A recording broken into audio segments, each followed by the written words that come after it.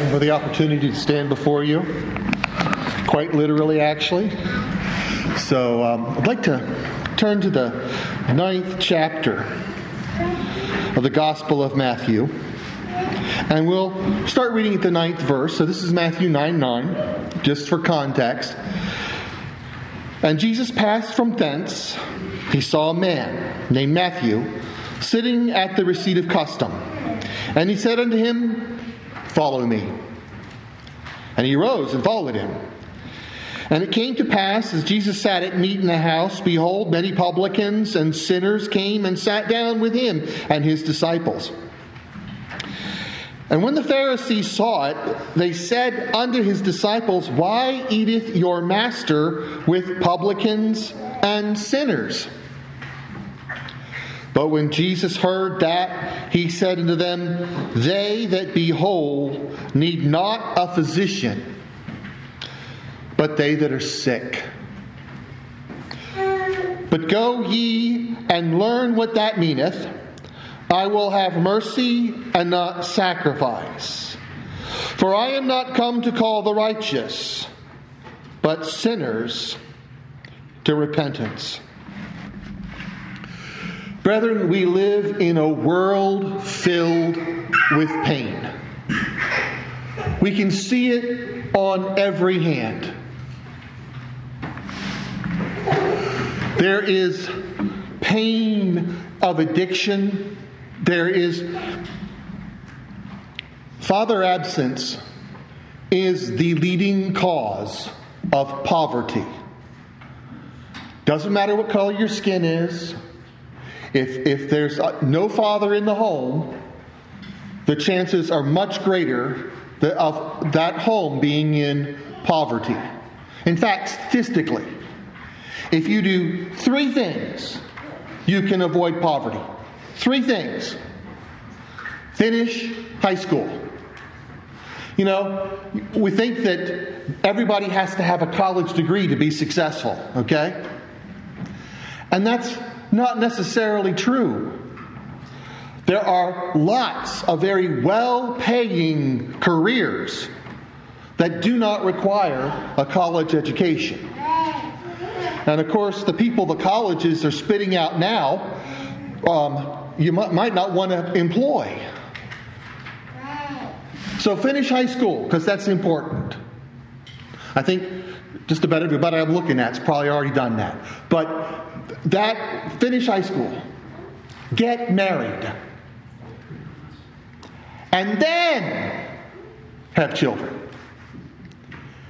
If you do it in that order. Now, getting married and having children in that order, that's God's way. And God's way always works. Okay? Man's ways don't work unless they just happen by coincidence to be God's ways. Okay? But God's ways always work. That's 3 simple things. And your chances of being in poverty are dramatically reduced. But there's so much poverty because people aren't doing those 3 simple things. And there is a lot of pain in our world. And brethren, I can say unequivocally by the Word of God that our pain, and let's embrace, it's not their pain. It's our pain. Because I maybe the little one you've got right now is free from pain, but I doubt it. Every one of us has a pain story, don't we? Every one of us has a pain story. And all pain, our pain is all a product of sin. Now, be careful. I did not say, nor do I mean to imply, that every pain, every hardship, every form of suffering can be traced to a particular sin in someone's life. That's not true. We can consider the case of Job. The Scriptures say, God says, the Holy Ghost testifies that he was righteous. Now, he certainly participated in original sin like the rest of us. That the Scriptures do not say he was exempt from that. In fact, the Scriptures say the only one who was exempt from original sin is Christ. But it says that he did not suffer what he suffered because of his sins. And that's a very interesting case. I don't want to chase that rabbit too far because we could spend it to the afternoon. But Job was selected. We know this. Elihu knew this. He wrote the book of Job. I can show you where he claims to, where that's in there. He knew that. What they knew, what we know, what Elihu knew is that Job was God's champion in a contest against Satan. Do you know what? Job did not know that. We do not read in Job where Job was told. God did not tell Job, Job, you are my champion. But Job was God's champion in a contest against Satan. And he didn't know.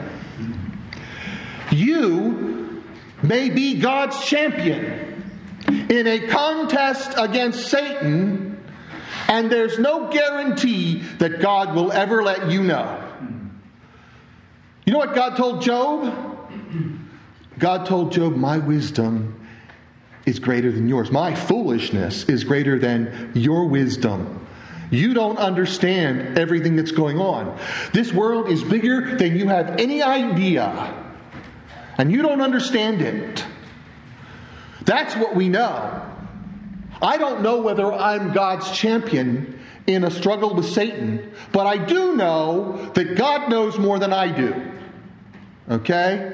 I do know this world is bigger than I have any idea. There is a physical world that we can understand, sort of, almost, maybe. Talk to physicists. They think they know it, but they have no idea, and they get doctorates for presuming things that might work mathematically that have nothing to do with reality. Okay? The more they study, the less they know. I can say that unequivocally. Okay? I believe a doctor of science qualifies me to say that the more you learn, the less you know. Because you learn there's more out there than you had any idea. My daughter has a shirt. I think I've claimed it. Those that think they know everything really annoy those of us that do. See, the world is bigger than we have any idea. There's a physical world that we think we understand, and there's a spiritual world that we haven't got it. That the only clues we have are revealed to us in the Word of God. And I submit to you that the spiritual world is older than the physical world, and the spiritual world will exist when the physical world is destroyed.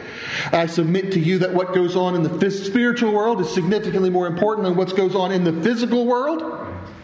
And we don't understand it at all. But God does. God does.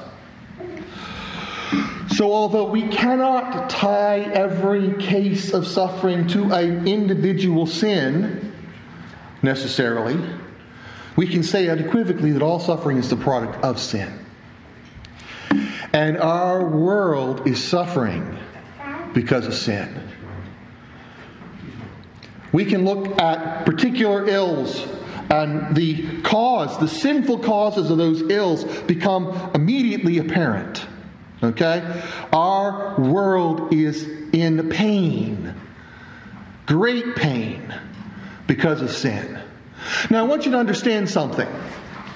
God is not in heaven smiting people. Sin does not cause pain because God smites sinners. The pain that is the product of sin is the natural consequence of that sin. God doesn't have to sit up in heaven smiting sinners. He doesn't do that. In fact, the Psalms recognize how well off some of these sinners are, because they're not plagued by guilt, because they don't have a conscience like we do, because they're not alive like we are. And now here's an interesting point. Think about this for a moment. Your pain over your sin. I'm not talking about the product of your sin. I'm talking about the pain that sin causes. But all by itself, just the knowledge that you have offended Almighty God. Just the knowledge that you have offended the Christ that loves you. Okay, I got to tell on Rachel. She's not going to like it, but that's okay. So she just started 2 jobs recently, and she's a key holder. It's a position of responsibility. The girl is just 18. And she's just been working for less than a month in 2 different places, and she's a key holder at both places. And she says that, I got a text from Anna, say, go up there and hug Rachel because she's crying. She made a mistake at one of the stores. And she's crying. She's not crying because they're going to fire her. They're not going to fire her. They need her too badly. Okay? They're not even that mad. She says, it's like when you hurt your grandmother. You know, when you offended your grandmother. You know what I'm talking about? That pain. It's not the consequence of the pain. It's the knowledge that you let someone important to you down. Okay? And I trust everyone here has experienced the pain of knowing they've let Jesus down. Because that's a great comfort. Oh, no, it doesn't feel like it, does it? But only His people experience that. Only the redeemed have any idea what I'm talking about when I talk about the pain of letting Jesus down. So, brethren, God's not in heaven looking at whom He might smite. He doesn't have to. The natural consequences of our sins will find us out.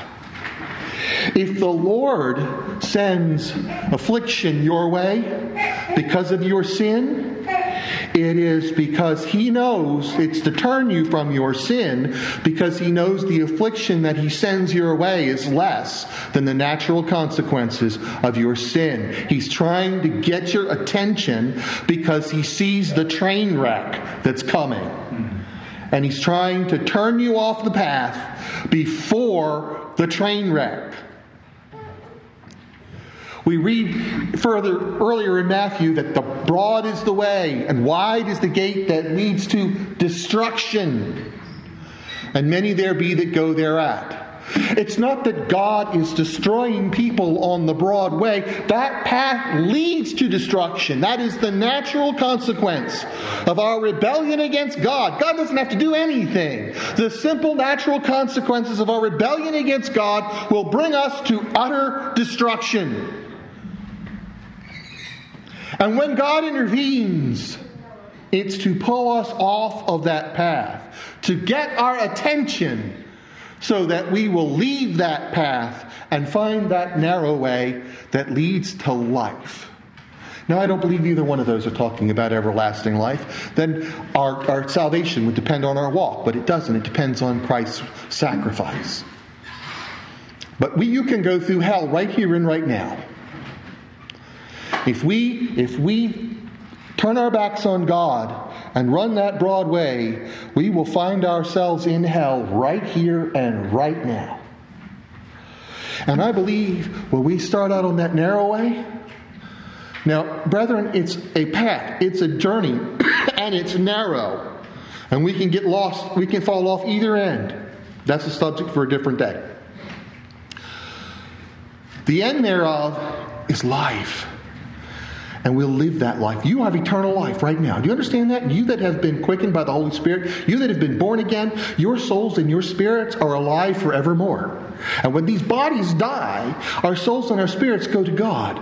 So you're already 2/3 eternal. Do you understand that? The preponderance of you, no, the vast majority of you, is already eternal. You are already, right now, living eternal life. It doesn't feel like it because we're in these bodies that die. But our souls and our spirits are alive, and they're alive forevermore, and they cannot die because they've been purchased and redeemed by the Lord Jesus Christ. Have you ever gone to the store and paid for something and forgotten and left it there? That's infuriating, isn't it? Do you think Jesus would spend his blood and not take home what he purchased? Oh no. He's not going. He didn't shed any of his blood in vain. He is going to take every one of his home to be with him without the loss of one. But that's a subject for a different day. There's pain in this world. There's lots and lots of pain in this world. And we are called to be a hospital for God's sick children. Every one of us. Notice, we are also all called to be patients in the hospital for God's children. Do you understand that? He says, I'm not called the righteous. It's not like he's called a group of righteous that are now going to be the physicians in his hospital for sick Christians. No, that's not how it works. He's called sick Christians because we're all sick Christians because we're all under the terminal disease of sin. And he's called sick Christians to come into his house and get better and help others get better. But we can't do that if we don't remember that we were sick and who healed us. Who healed us?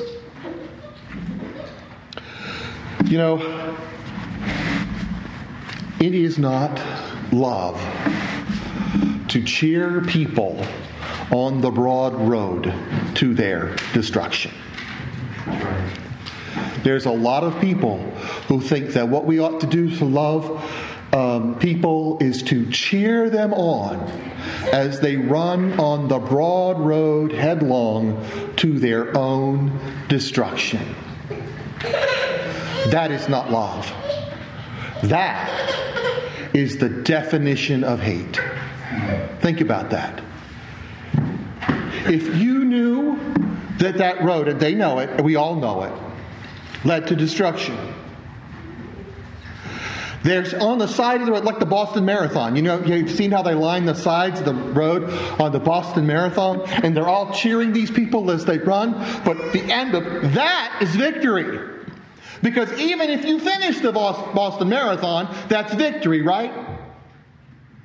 They're cheering them on to victory. But these that are lining the broad way and cheering them on, they're not cheering them on to victory. They're cheering them on to utter and total destruction. That's hate. That's the kind of hate Satan has for you. Because he hates God and God loves you. It's not hate to oppose those who oppose themselves to their own destruction. That's not hate at all. That's love. Think about that. And let us be a welcoming place. Let us be a group who acknowledges our sins. We all want to put our best foot forward. None of us, we're all ashamed of our sins, and we ought to be ashamed of our sins. One of the things about going to church with family is it's kind of hard to hide your sins, right? Because everybody knows. I can't put on airs when I preach to my mom and my sister and my kids. They all know me, It's kind of hard to be on a pedestal when everybody knows you. And isn't that the way it's supposed to be? That's the way we're supposed to know each other. We're supposed to know each other like brothers and sisters, real brothers and sisters. And I'll close with this because I'm out of time. But don't be surprised when there are conflicts. Okay? I'm sure I will. I've got 3 of them I could pick on. Who do I want to pick on? I'm sure that you all lived in perfect harmony when you were growing up. No, because that's not how my sister and I lived in. We did not live in perfect harmony. You've raised a large family. I'm sure they all got along all the time. You've got some adorable daughters. They're all some of the sweetest people you've ever met. I'm sure they all always got along, right? My girls, Anna and Rachel, are both Girl Scouts, and part of the Girl Scout law is that they will treat every Girl Scout like a sister. And I will be a sister to every Girl Scout. And I'm like, what? Have they never seen how sisters interact with each other? Anyway, if we don't always get along as families, why do we get surprised when toes get stepped on and things happen among the church? Because we're supposed to be family. If there's never any problem, we're not close enough. But you know what? My mom and dad, they made sure that we made up. And you probably did that too. You probably had that done to you guys. And you probably did it yourselves. And the Lord is here to make sure that we make up. Because we need that, we learn that. We need to learn how to do that. There's a lot of pain in this world. A lot of pain in this world. And, a lot of people are asking, why would a good God allow all this pain in the world and not do anything? He did do something. He called you. May the Lord richly bless you all.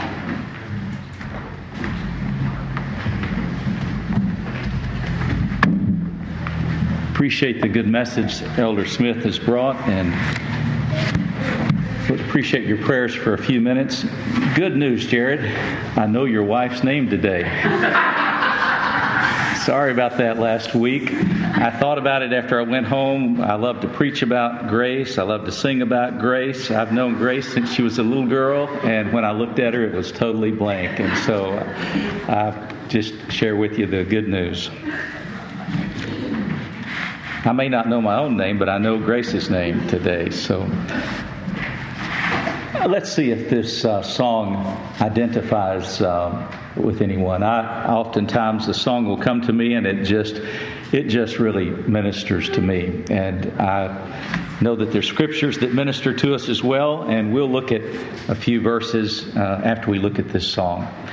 We didn't sing it today, but we'll just read through the words. Brother Mark mentioned in his prayer that we take heed to the words of a song. It's song number 555 in our hymn book, and Ira Stamphill wrote the song. He was a traveling evangelist preacher, pastored a number of churches, started a lot of churches across the country, was as close to us as Philadelphia at one time, and he wrote this song, 555.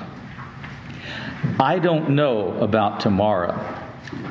I just live from day to day.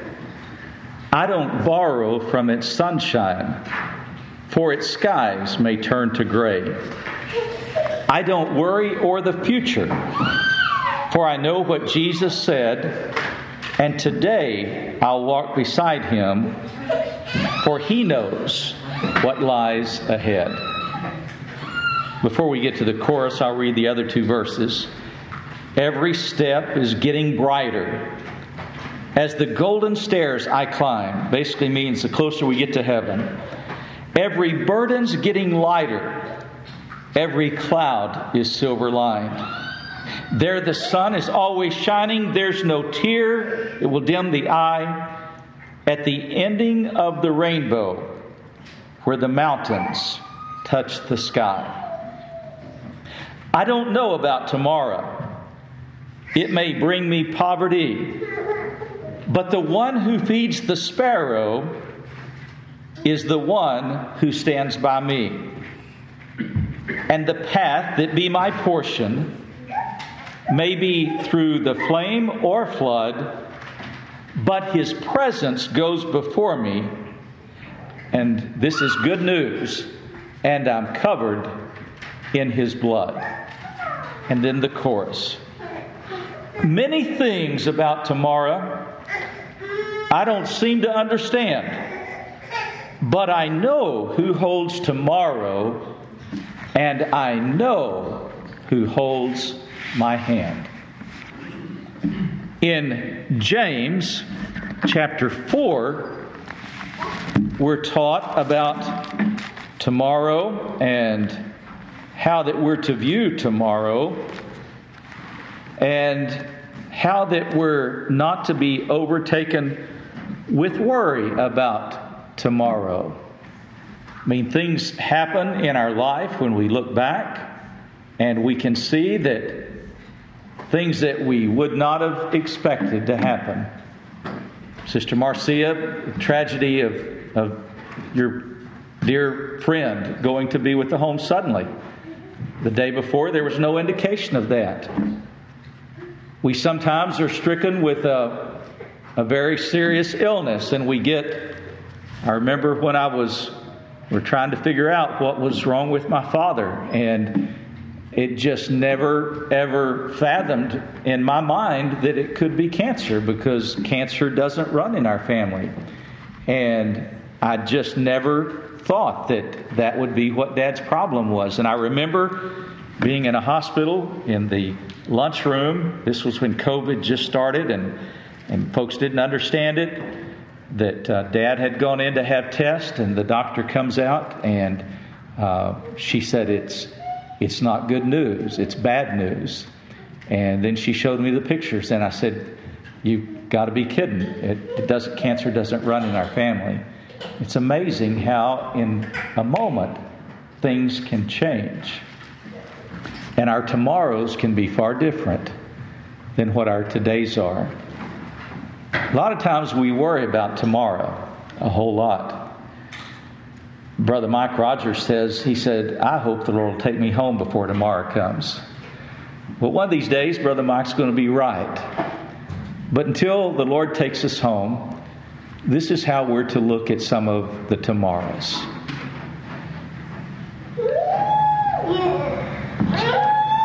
In James chapter 4, verse 13. This is an old English way of saying it. I kind of like how they say it. I like the old English ways they describe it.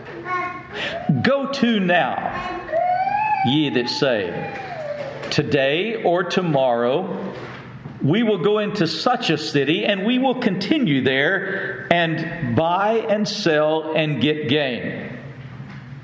He said, for those that feel like they know what tomorrow's going to bring, he said, this is how we're to approach tomorrow. Let me throw this plug in right now for Elder Bradley with the Baptist Bible Hour. I listened to it this morning. I encourage you to listen to it. I'll tell you, I was having a hard time this morning and struggling, and I heard Elder Bradley, and it just changed my thinking. And I hope it'll change yours if you're able to listen. It was a really good message. You can Google it and listen to it. Great message. He says, whereas ye know not. Here James is saying, you think you have plans about tomorrow, and the next day, and the next year, and the rest of your life. Now, those of us that have lived life just a little bit, can't you look back and see that life didn't really work out the way you thought it would? It didn't really work out maybe the way you planned for it to work out. There were a few detours along the way. There were some that we chose to take our own self and get off that right path that Brother Chuck was talking about. But then there's some curveballs that come our way that we didn't really plan on. And then there's just life. And so when you look back upon life, you see that it didn't always work out exactly the way that you thought that you would map it out to be. But let's look at what he says right here. He says, whereas ye know not what shall be on the morrow. James says, you don't know what tomorrow holds, but there's somebody that does. We may not know what tomorrow holds, but we know somebody that does. He says, whereas ye know not the morrow, he says, for what is your life? Really? I mean, some of us are getting close to being here on borrowed time. I mean, what is our life? He tells us right here that our life is but a vapor. He says, we're here for a little while, it appears for a little while, and then it vanishes away. He says, we don't even know about our own life. We're not in control and in charge of our longevity ourselves. He said there's somebody that is, so how could we plan to go and buy and sell tomorrow? And it doesn't mean not to be studious or to work. It certainly means that. But what it means is that sometimes we get to thinking that we're in charge of the future. And we fail to realize that it's God that is. And the lesson that's brought to us right here reminds us. He says, for your life is but a vapor. It appears for a little time. Ask somebody that's really old and ask them about life.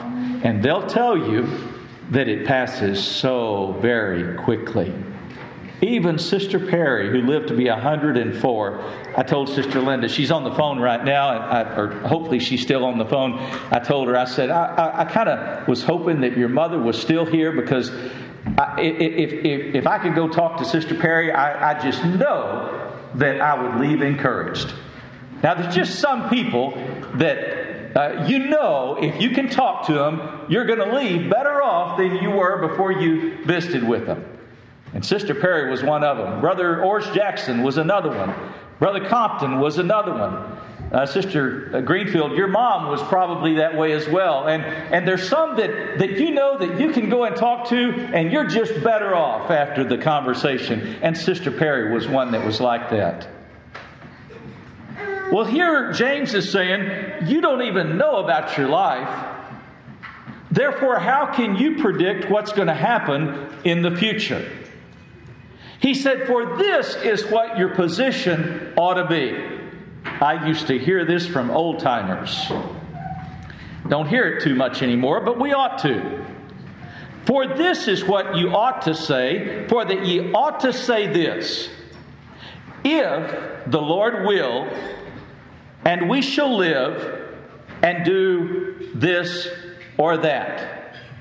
We ought to be looking at tomorrow when we consider our plans, when we consider our course, when we consider our life. We ought to say, if it's the Lord's will, even if it's the Lord's will to spare our life, even if it's the Lord's will to let us live until tomorrow, even if it's the Lord's will, we'll go and buy and sell and get gain. Used to hear that old phrase, and we ought to hear it again. We ought to say it more and more often. Lord willing. I remember when kinfolks would leave, they would say, Lord willing, we'll see you again. Well, they knew the perspective that it was in the Lord's hands. The Lord is in charge of tomorrow, and the Lord is in charge of our life. Now, the Psalms have meant a lot to me over the last week, a whole lot. I've been able to relate to David a lot and just share in his anxiety and rejoice in his consolation. And I'll mention some that you can go home and read, and I pray it'll be a blessing to you. We mentioned on Wednesday night Psalm chapter 11 and Psalm chapter 13. Those are great psalms. Psalm 36 is a great psalm as well. You might go home and read Psalm 36, and Psalm 37 is a great psalm. He just starts out and he says, "Fret not thyself because of evildoers." Well, I have to tell you, I did a little fretting this week. I'm sure I'm the only one that's been doing much fretting, but I did a little fretting. And so when I read this verse, I thought, this is for you. Might not be for you, but it was for me. It helped me a whole lot. And then it spends the whole chapter telling me how to fret not. I needed that. I needed that. Well, let's go over to Psalm chapter 42. Psalm 42. As the hart panteth talking about the deer. It says, as the hart panteth after the water brook. Talking about that the animal that's thirsty, that's longing for a drink, that's yearning for something. Have you ever been just yearning for the Lord, yearning for the Lord to intervene, yearning for the Lord to lift you up, yearning for the blessing of the Holy Spirit upon your life? Have you ever just been yearning for it? That, Lord, I believe I can go on. I believe I can continue even in the midst of all this anxiety and chaos and confusion. I believe that I can continue on if I just can feel the presence and the blessing and the direction of the Lord. And Lord, would you bless me? Would you fill me with your presence? He says, as the hart panteth or longeth after the water brook, so panteth my soul for thee. He says, my soul is hungry for the Lord. Only the Lord can fill us when we're hungry like that. He says, my soul thirsteth for God. Does your soul ever thirst for God? Do you ever just simply become weary of this world in which we're in? Do you ever just get weary of the trials and the difficulties and the burdens of life? And you need to be encouraged. And right here, David's saying, I long, I yearn for the blessings of God upon my life. He says, my soul thirsteth for God, for the living God, when I shall come and appear before God. The psalmist says, my tears have been my meat night and day, while they continually say to me, where is thy God? Others look around, the wicked, the ungodly, and they see the life of the Christian. And when it looks like that wickedness is abounding, and they say, well, where is their God? The psalmist says, I need an infusion of the Holy Spirit in my life. I need to be lifted up. I need to be encouraged. I need to be able to walk above these trials and difficulties in my life. He says, when I remember these things, I pour out my soul in me. He says, I pour out my soul in me, for I had gone with the multitude. I went with them to the house of God with the voice of joy and praise, with the multitude that kept the holy day. I want to tell you, one of the best places you can go when you get down is to the house of God. Brother Mike Rogers and I went to visit an old deacon in West Texas when we lived there way back in the 80s. And we went to see him. His wife had passed away, and it was on a Friday evening. And we said, well, Brother Lambert, how are you doing? He says, I'm not doing a bit of good. He said, I hadn't been feeling good. My heart's been bothering me. I've got all kinds of problems. And he says, if I live till Monday, I'm going to the doctor. I thought, well, if you're that bad off, you ought to be going to the doctor right now. Not wait till Monday to go to the doctor. If I live till Monday. Well, the time to go to the Lord's house is when you're down. The time to go to the Lord's house is when you're discouraged. And the psalmist says right here, he said, I was struggling. I was having a hard time. And he says, then I went to the Lord's house. And I want you to see what happens. He says, when I remembered, he says, I went to the Lord's house and I found joy and I found praise and we kept the holy day. He says, why art thou cast down, O my soul?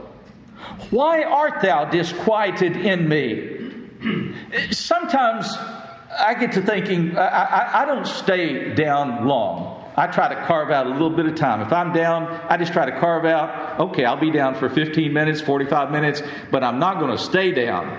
And God's blessed me in that. But sometimes I get to thinking, why am I down? God has blessed me so much. God has blessed me so abundantly that one of the best solutions and prescriptions for being down is to take an old-fashioned notepad and get you a number 2 pencil or a pen. And then you start writing down all the blessings that the Lord has bestowed upon you in your life. And all of a sudden, it will pull you out of being down. If you start looking back on your life, I'm sure Sister Chrissy and Brother Mark, y'all don't ever get down. But if you ever do, just start listing all those grandchildren. I mean, start with Laura and just work your way down the list. That'll pull you out of it. And for those of us that don't have grandchildren, we can claim some of those Hume's grandchildren, or some of Jamie and Catherine's children, or others along the way. Or Camden. Sister Anita will loan Camden to us for that. It'll pull you out of despair. You start listing all those blessings that God's given you, and all of a sudden you'll find that you're not overcome with despair, but you're rejoicing in the Lord, because you can see that God has already poured out more blessings than what we deserve. And so I read this and I can relate to the psalmist. Why am I disquieted? Why am I cast down? It's usually because I'm not thinking about the right thing. It is. I never get cast down thinking about the Lord. I never get cast down listening to the hymns of Zion. I never get cast down reading God's Word. But it's when I'm looking at myself, when I'm looking at everything around, it is pretty discouraging. All right, this is real good. It's so good. At least it helps me. I hope it helps you.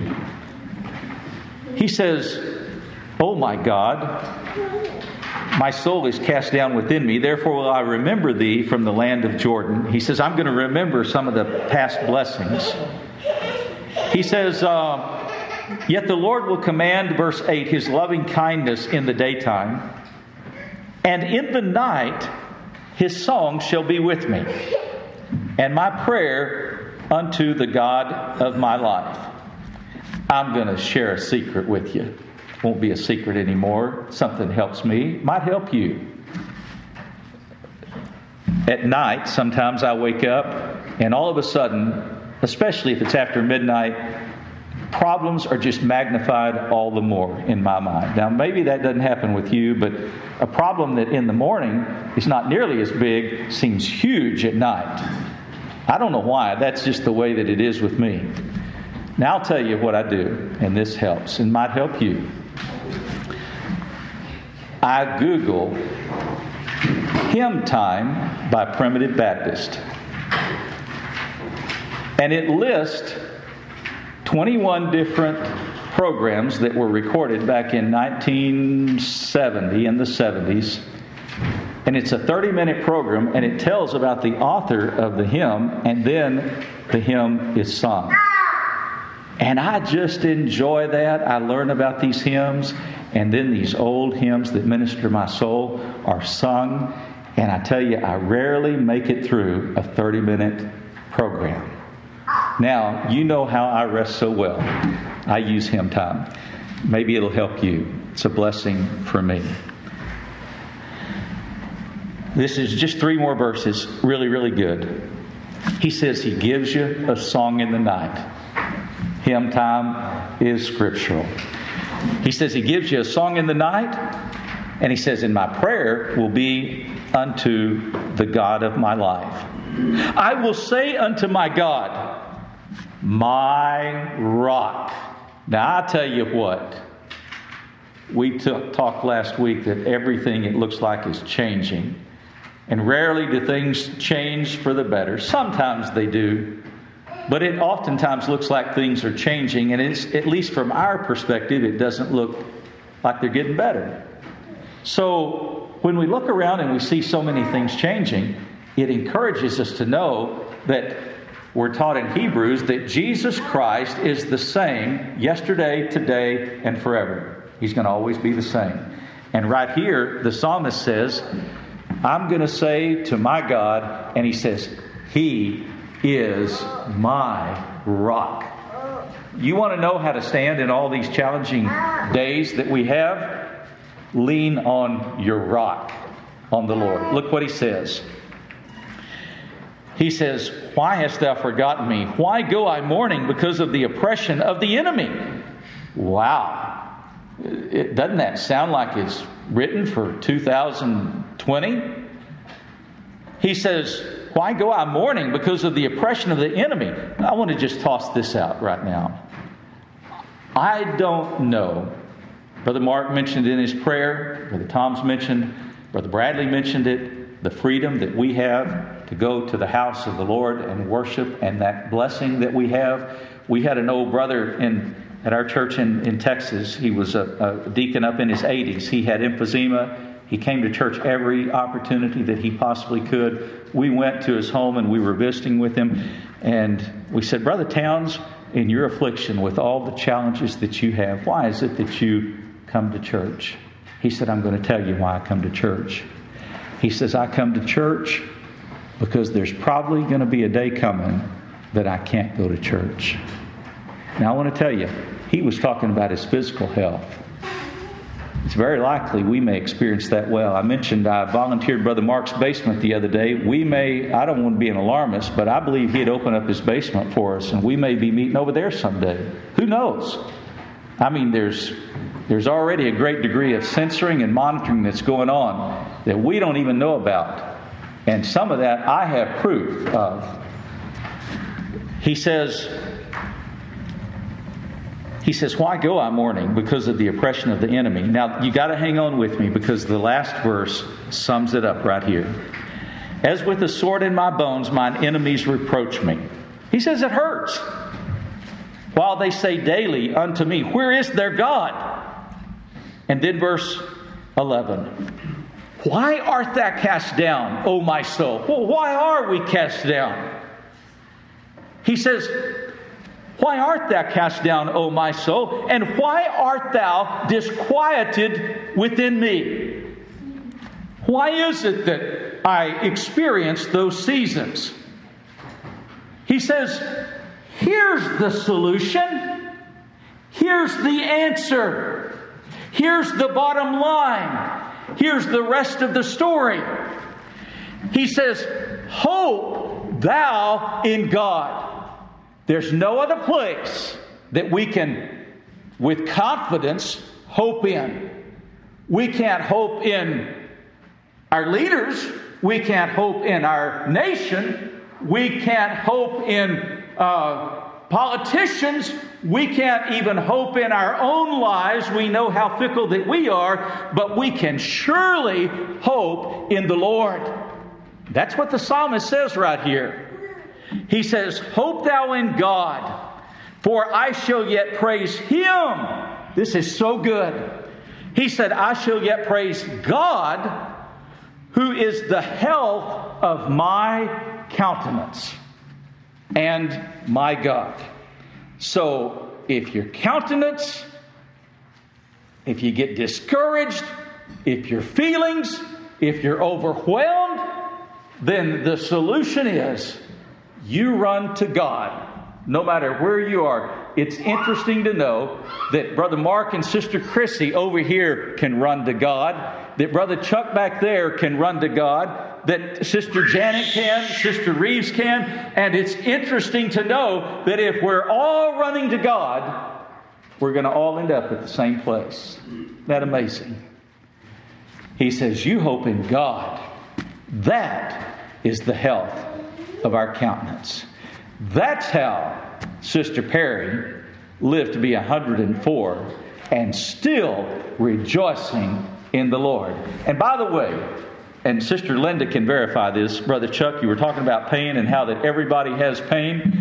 Brother Chuck, I had a little bit of pain, just not because of your preaching. I just had pain because I'm alive. While I was sitting here a while ago, I just got to thinking, I'm not even going to tell you where all my pains were. But Sister Linda and Sister Perry, during the last visit that Sister Linda had with Sister Perry, just a few weeks before she passed away, and she was 104 and several months, she said, Mom, do you hurt anywhere?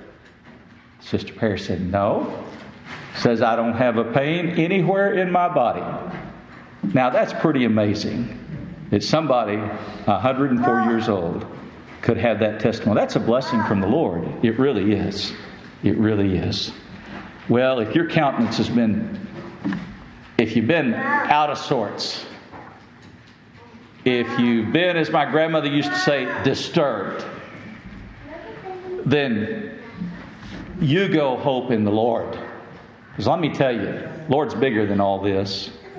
Lord's in charge. Lord's in control. And the Lord has blessed us and held us up and brought us to this point, and He'll be with us and He'll take us on home to glory. He's going to be with us every single step of the way. May God bless you.